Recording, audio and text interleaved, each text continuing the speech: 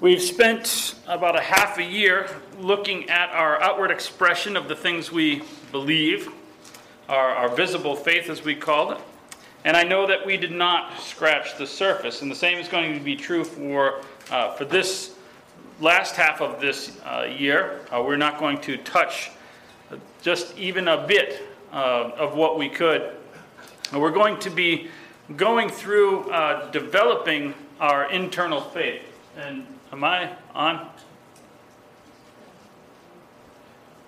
There should be something up there. The first week back. There we go. All right. Whew. Scared me. What would it be a PowerPoint without technical difficulties? The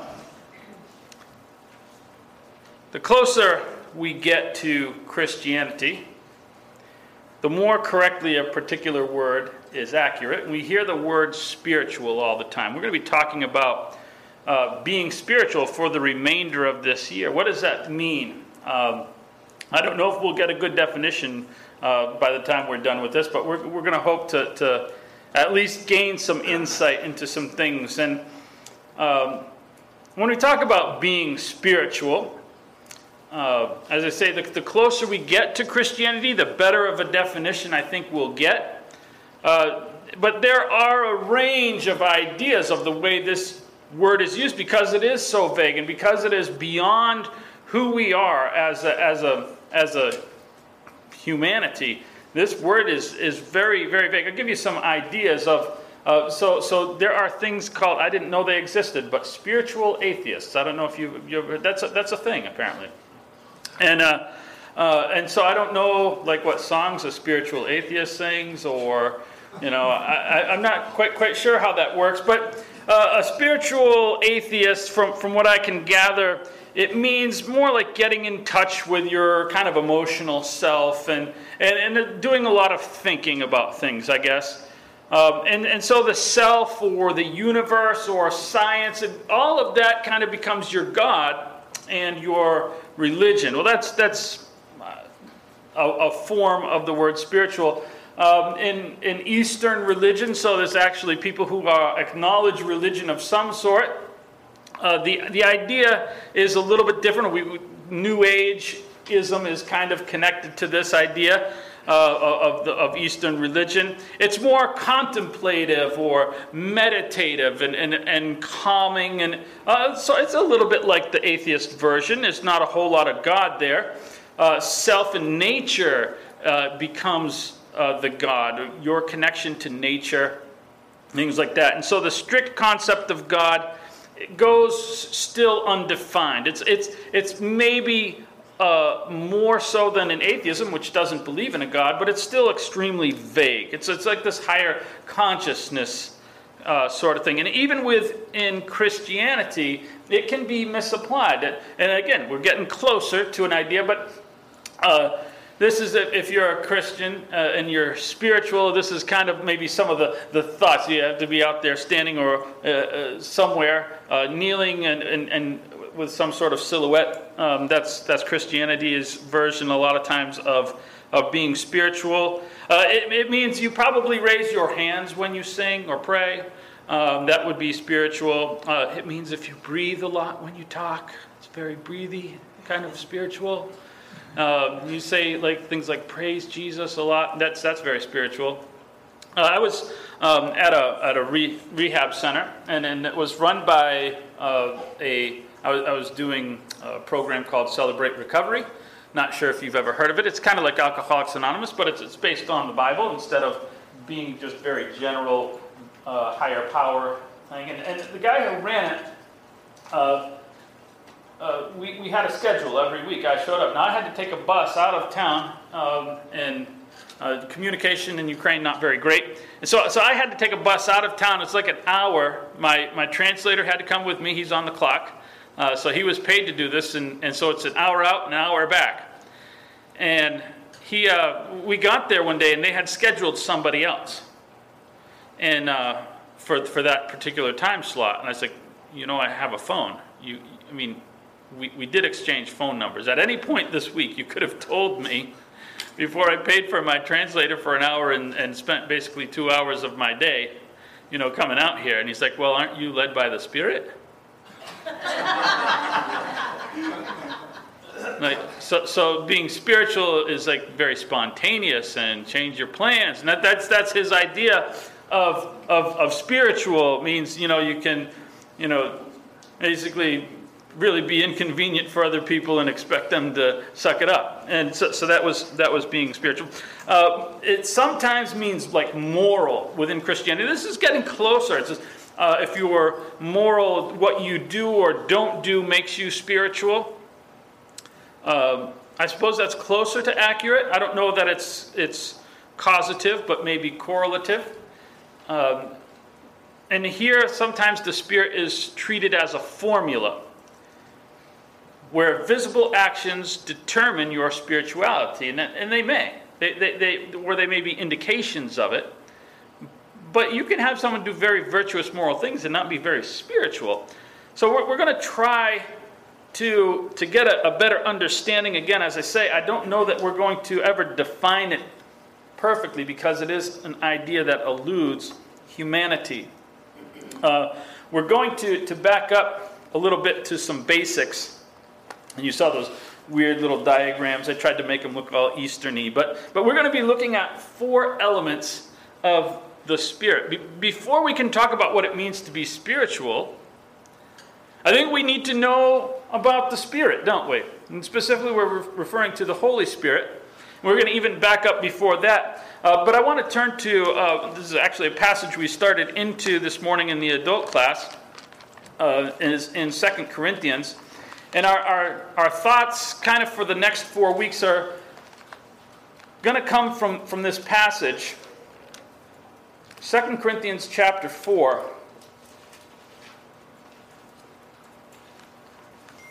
We're going to begin in verse 13. It says, "We have the same spirit of faith according to what has been written. I believed and so I spoke. We also believe, so we speak. Knowing that he who raised the Lord Jesus will also raise us with Jesus and bring us with you to his presence. For it is all for your sake, so that as grace extends to more and more people, it may increase thanksgiving to the glory of God. So we do not lose heart, and though our outer self is wasting away, our inner self is being renewed day by day. This light momentary affliction is preparing for us an eternal weight of glory beyond all comparison, as we look not to the things that are seen, but to the things that are unseen. For the things that are seen are transient, but the things that are unseen are eternal."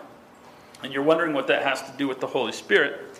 We're going to unpack 4 elements here over the next 4 weeks of what it means to be spiritual and looking at the Spirit.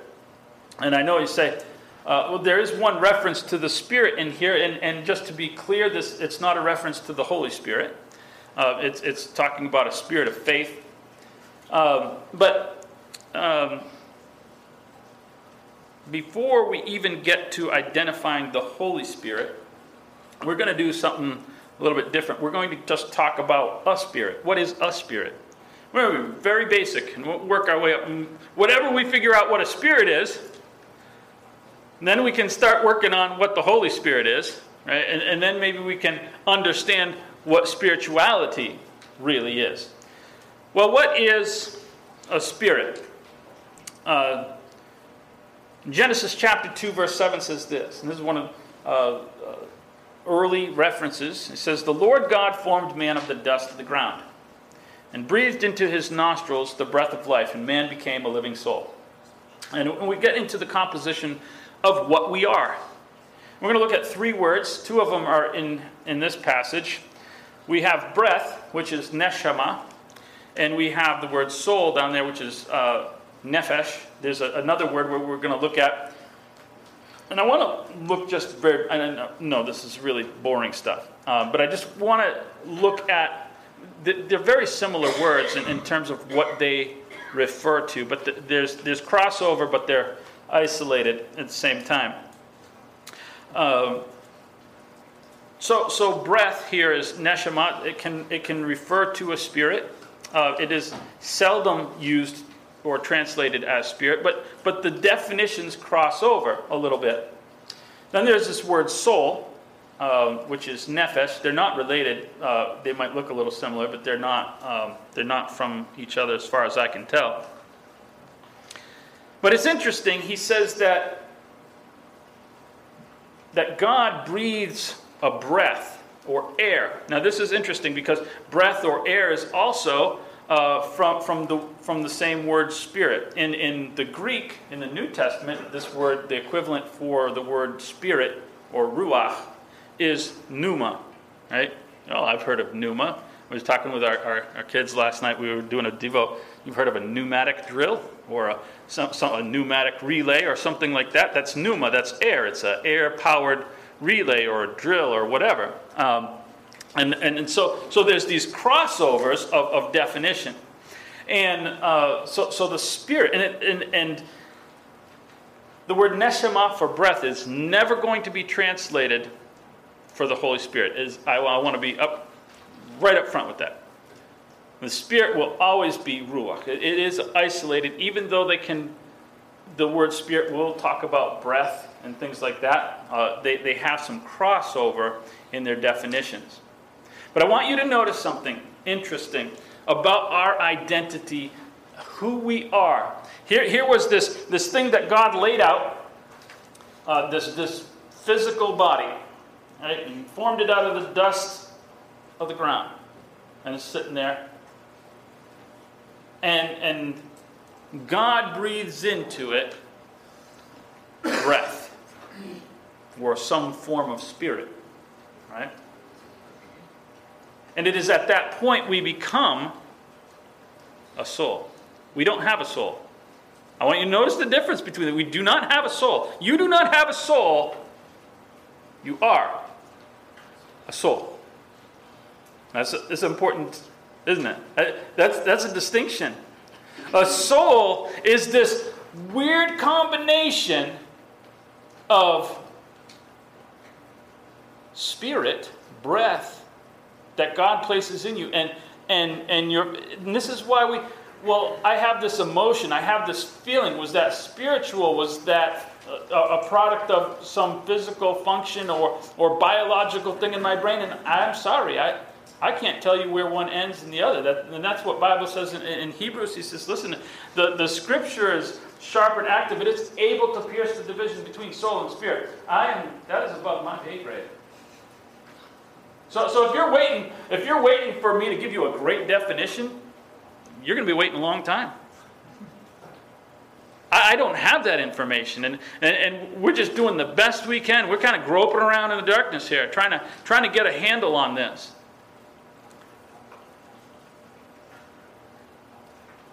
Another passage which is similar refers back to this in Job 34, 14 and 15. It's as if he, talking about God, should set his heart to it and gather himself his spirit. Now this is the word ruach.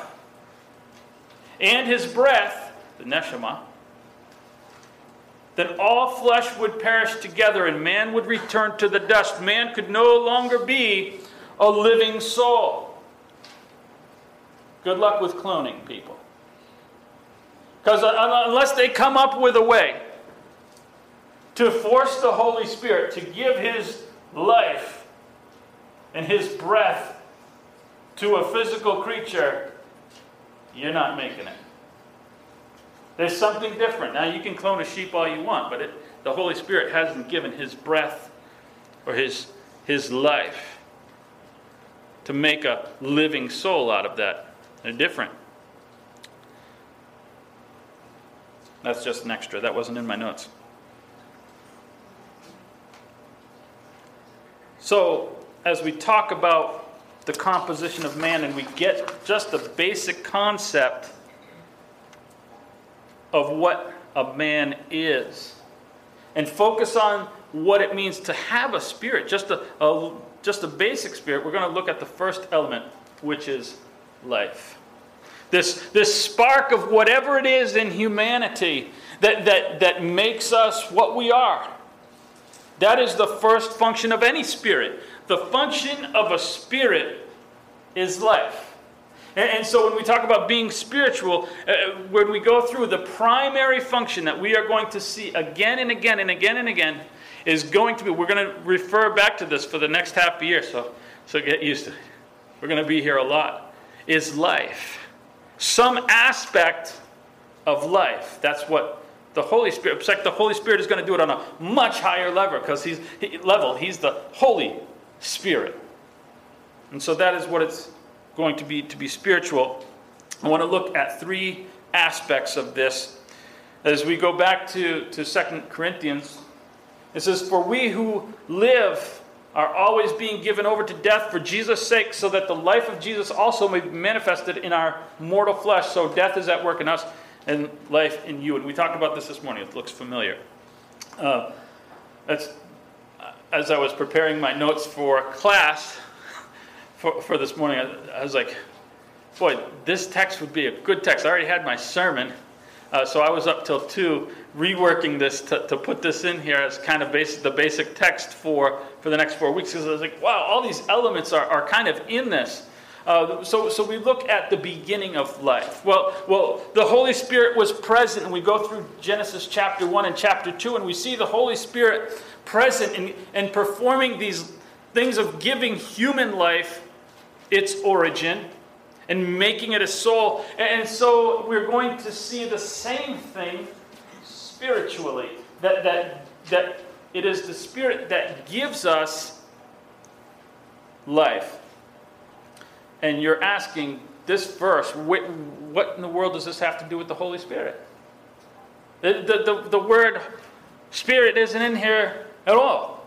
Why are you saying this is a function of the Holy Spirit? Well, just hang with me just a little bit. I want to look at John chapter 3, verse 5 and 6. It says, "Jesus answered, 'Truly, truly, I say to you, unless one is born of the water and the Spirit, he cannot enter the kingdom of God. That which is born of the flesh is flesh. That which is born of the Spirit is spirit.'" Or we could say, that which is born of the Spirit is spiritual. That would be kind of the way we might say that today. That it is the Spirit. We talk about baptism and the importance of baptism. But a lot of times we get off on the focus on the water and what that does. But what we don't realize, or maybe we know it, but we just kind of, in an emphasis on the water part of things, we kind of forget that it is the Spirit that is performing the action in renewing this person, this natural person, and making him a new person. It is the Spirit that does life. That is his function. That which is born of the Spirit is spirit, or spiritual. So that is what the Spirit has to do with that. So, Andrew, another question. What is a spirit? You still haven't answered that. We'll get used to that one because I'm not going to be able to. I'm doing the best I can. I can't define it for you. John 3 tells us why. Later on in that same text, he said, "The wind blows where it wants, and you hear its sound, but you do not know where it comes from or where it's going. So is everyone who is born of the Spirit." This is Jesus telling Nicodemus, listen, humanity doesn't have a language for which I can explain to you the Holy Spirit. The best you can do, it's like the wind. Now he's using the play on words. It's like the wind, right? Spirit is wind. It's air. He's like, it's the same concept. I think this is why the word Spirit is applied to the Spirit, because this is the metaphor that we have to try to figure this out. I don't think the Spirit is composed of wind or air. Well, it's just a metaphor for us to try to figure this out. He's like, you don't see it. You'll never see it. But you have to figure out what it is based on the effects you see. Right? It's blowing this way. How do I know? There's a bunch of leaves. It just blew that way. I can see the ripples on the top of the water. Okay, the wind's going that way. We need to do this. This is how we figure out what wind is doing. There's no other way. So the best we can do is look at the effects of what it means to be spiritual. to understand the Spirit and what a spirit is. He is involved in the beginning of life. Next thing, we'll go back to 2 Corinthians for our second point. He says, knowing that he who raised the Lord Jesus will raise us with Jesus and bring with you into his presence. We're talking about eternal life, and again, you're thinking, what does this have to do with the Holy Spirit? I knew you were thinking that. So it's fortunate that there are other verses. If you want to look at a really good parallel passage, Romans 8 is wonderful. Romans 8, 10, and 11 says, but if Christ is in you, though the body is dead because of sin, the Spirit is life because of righteousness. If the Spirit of him who raised Jesus from the dead dwells in you, then he who raised Christ Jesus from the dead will give life to your mortal bodies through his Spirit who dwells in you. And that's what the Spirit has to do with that.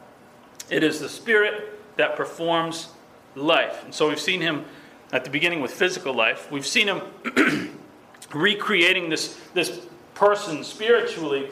We see that it is the Holy Spirit that does things eternally, he's going to rearrange this body. I don't know how or what it's going to look like. Again, it's the Spirit's work. I'll let him handle that. But he's going to make it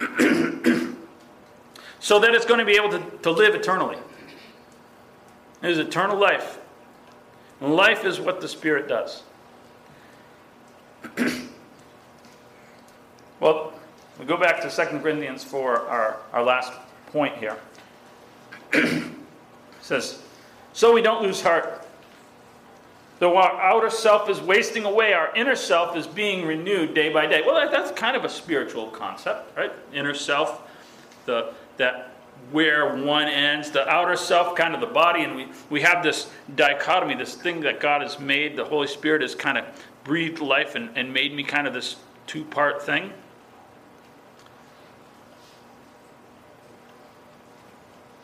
But I want to talk about quality of life.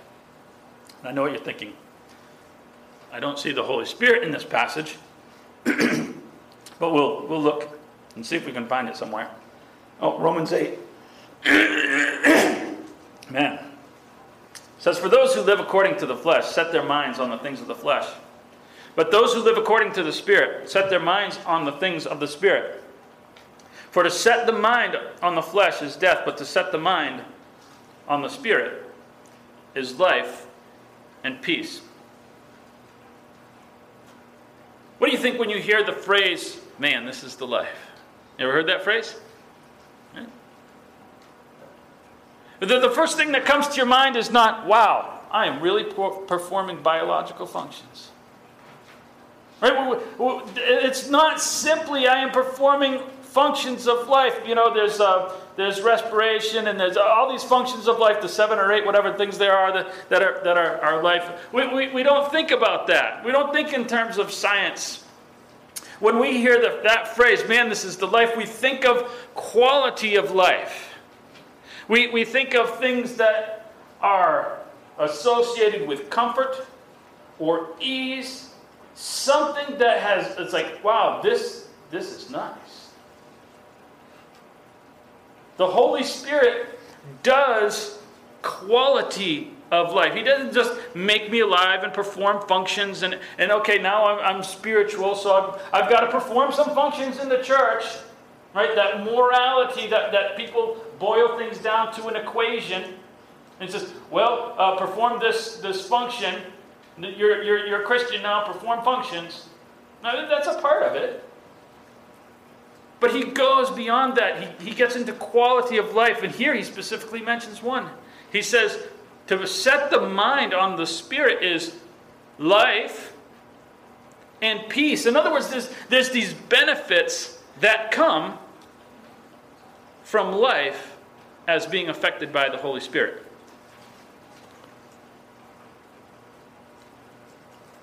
Ephesians 1 gets a little bit broader. He says, blessed be the God and Father of our Lord Jesus Christ, who has blessed us in Christ with every spiritual blessing in the heavenly places. All the quality of life things come from God. They come, and it's through these spirituality. This is the evidence, right? I can't tell you what the Spirit is. I can't define him for you, but it's going to be visible through the quality of life. How does that work? And how does that work? Well, we're connected. We go back to the beginning of how we were made, and there's this weird connection where I was a body, I wasn't doing anything, right? Man was just a body, lying on the ground, unanimated, dead. And the Spirit comes along and says, I'm going to put a spirit in him. And then he became a soul and performs functions, life functions. And the first thing that man does, we start thinking about quality of life. That's the first thing we do. Right? They saw a tree and they saw that it was pleasing to the eye. And all the things that we go, quality of life, exciting, wonderful stuff. Now, it gets us into trouble sometimes, as it did with Adam and Eve. But that's the first thing we think. How to improve my life. That's what we do. Go to get a job. What are you doing? I'm going to make my life better. I'm going to get a bigger house. I'm going to do all the functions of life. Ease, nice, comfort. Well, the Spirit acts on a higher level. He says, we're going to do this on a holy level because I'm a Holy Spirit. And so God makes me alive. He takes this old person. He says, we got to get rid of some of this and we're going to breathe new life into you. And somehow he just adds on top of what's already there. He doesn't get rid of the soul part of me or spirit part of me. That's still in there. But he adds something on top of there to a next level. I don't know how he does this. And he says, we're going to elevate, right? We're going to take you up to a higher level. And we're going to have you perform functions that end up giving you a better quality of life. And you can work all you want. You can do all the things you want to give yourself ease and comfort in this life.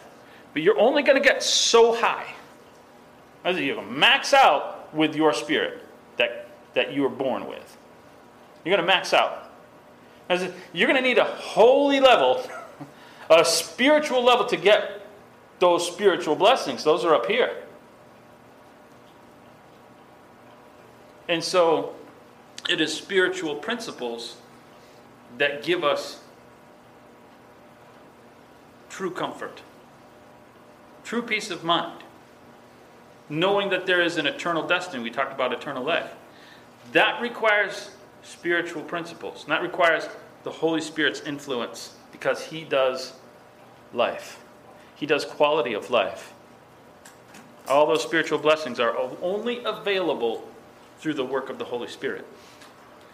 As we go through this series, most of what we talk about will be this first element of the Holy Spirit, having to do with life, having to do with making my life better. It's not this list of rules. You've got to do this, you've got to do that, you've got to do this. No, it doesn't boil down to an equation. That's not what Christianity is. It's not an equation. Don't make it into an equation. I can't define it for you. But I can tell you that you are going to notice a better life as a Christian. And that's just a fact. You're going to see it. You're going to look back and go, oh, the wind blew this way. I'm really glad for that. Things are better. I'm not exactly sure how I got from point A to point B, but it's better. I might be able to identify some points along the way. I made this decision. This was a spiritual decision. It affected me this way. And we'll notice the changes that come along. Quality of life. We're going to conclude with some thoughts. He says, set your minds on the things of the Spirit. It's where we want to do. A couple things. Because it appears from looking through the Scriptures that the important, or one of the key elements in being spiritual has to do right here. It's not sitting on a mountaintop and emptying our mind of things. That's setting your mind on nothing. That type of meditation, people, oh, you meditate. Do you meditate? Well, we're supposed to meditate. You read the Bible, you'll get the idea that you're supposed to meditate, but it's not emptying your mind of stuff. It's throwing a lot of stuff in there. That's meditate. He says, set your mind on the things of the Spirit. You want to be spiritual, you're going to have to put something in that comes from the Spirit that is going to give life. Set your mind on the things of the Spirit. That's what he talks about, being spiritually minded. All these phrases. What does it mean to be spiritually minded? We haven't identified the Holy Spirit. We haven't really defined my spirit. How in the world am I supposed to set my mind on the things of the Spirit? I can't even identify them. I can't really wrap my hands around it, because I like to put things in a box. I like neat boxes. We had to pack and go down to Arkansas this week, and so I'm the packer.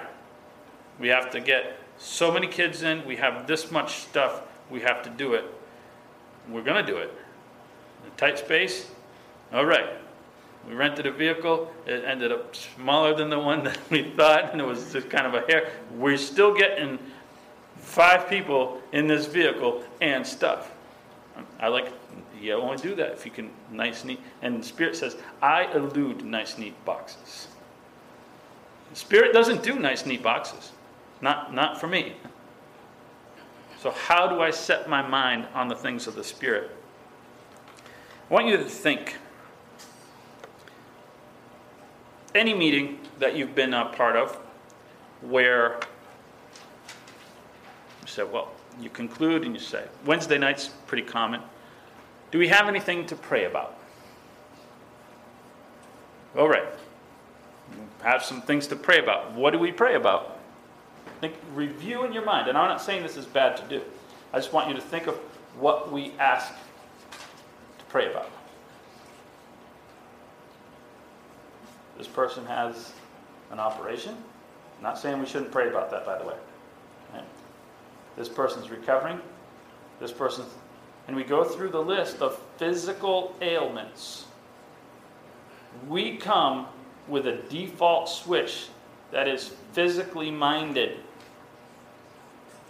If we came spiritually minded, Paul wouldn't have to write, set your mind on the things of the Spirit. We come naturally. And again, it's not that we're selfish, because we can be very, very concerned about someone's physical condition. We're very concerned. It's not a selfish thing. It's just a physical thing.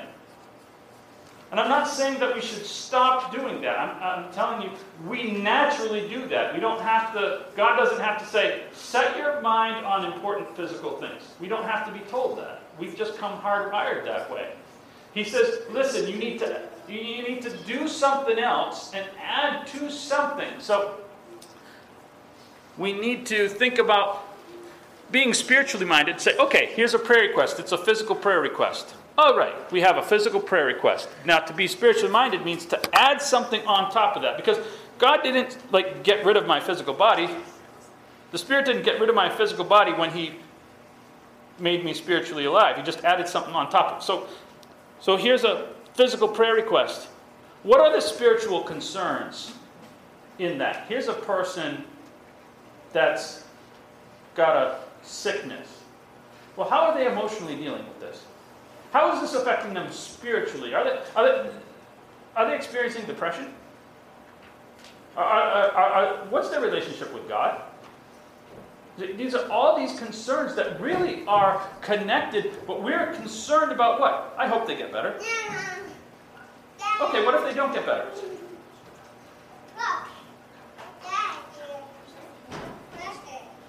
Be spiritually minded.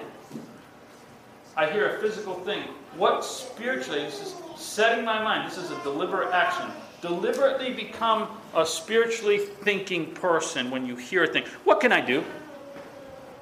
Here's a physical situation. What can I do? That's a spiritual thought. I can pray for him. I can do this. I can a lot of things. Okay. What can I do? That is what it means to be spiritually minded. So I want to leave you with two ideas, two challenges. That's kind of one. I want to look at the past. Me personally, I'm going to leave here and be spiritually minded, right? We're talking about life. Think about my life in the past. I want to identify some things. Can you identify specifically ways? We talked about this, point A to point B. Can I identify things that have specifically improved from the last 6 months? Can I go, a year ago, this is where I was. This is things that I was doing or deciding, or these were my priorities. Can I notice a positive movement? If not, then the Spirit is not being allowed to motivate me in the direction He wants to take me. I should be able to go through.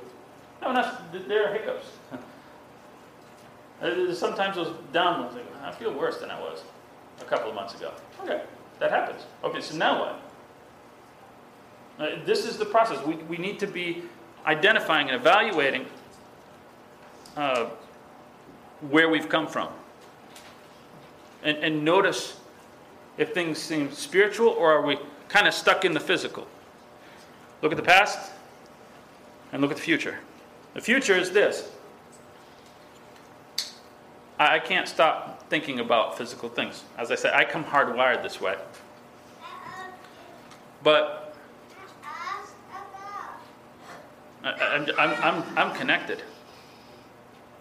I naturally will think of those physical things, but I want to try to start the process of seeing physical things through a spiritual lens. Start trying to evaluate the things you hear physically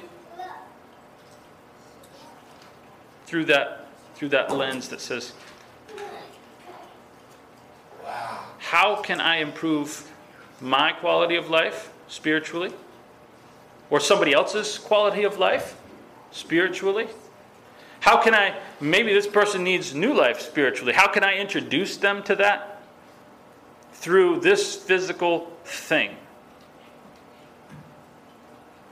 I think this is one of the things, and we're going to be more specific as time goes on. This is just a general introduction to an element, the primary element of the Holy Spirit is that He wants to do life for me and for the people around me.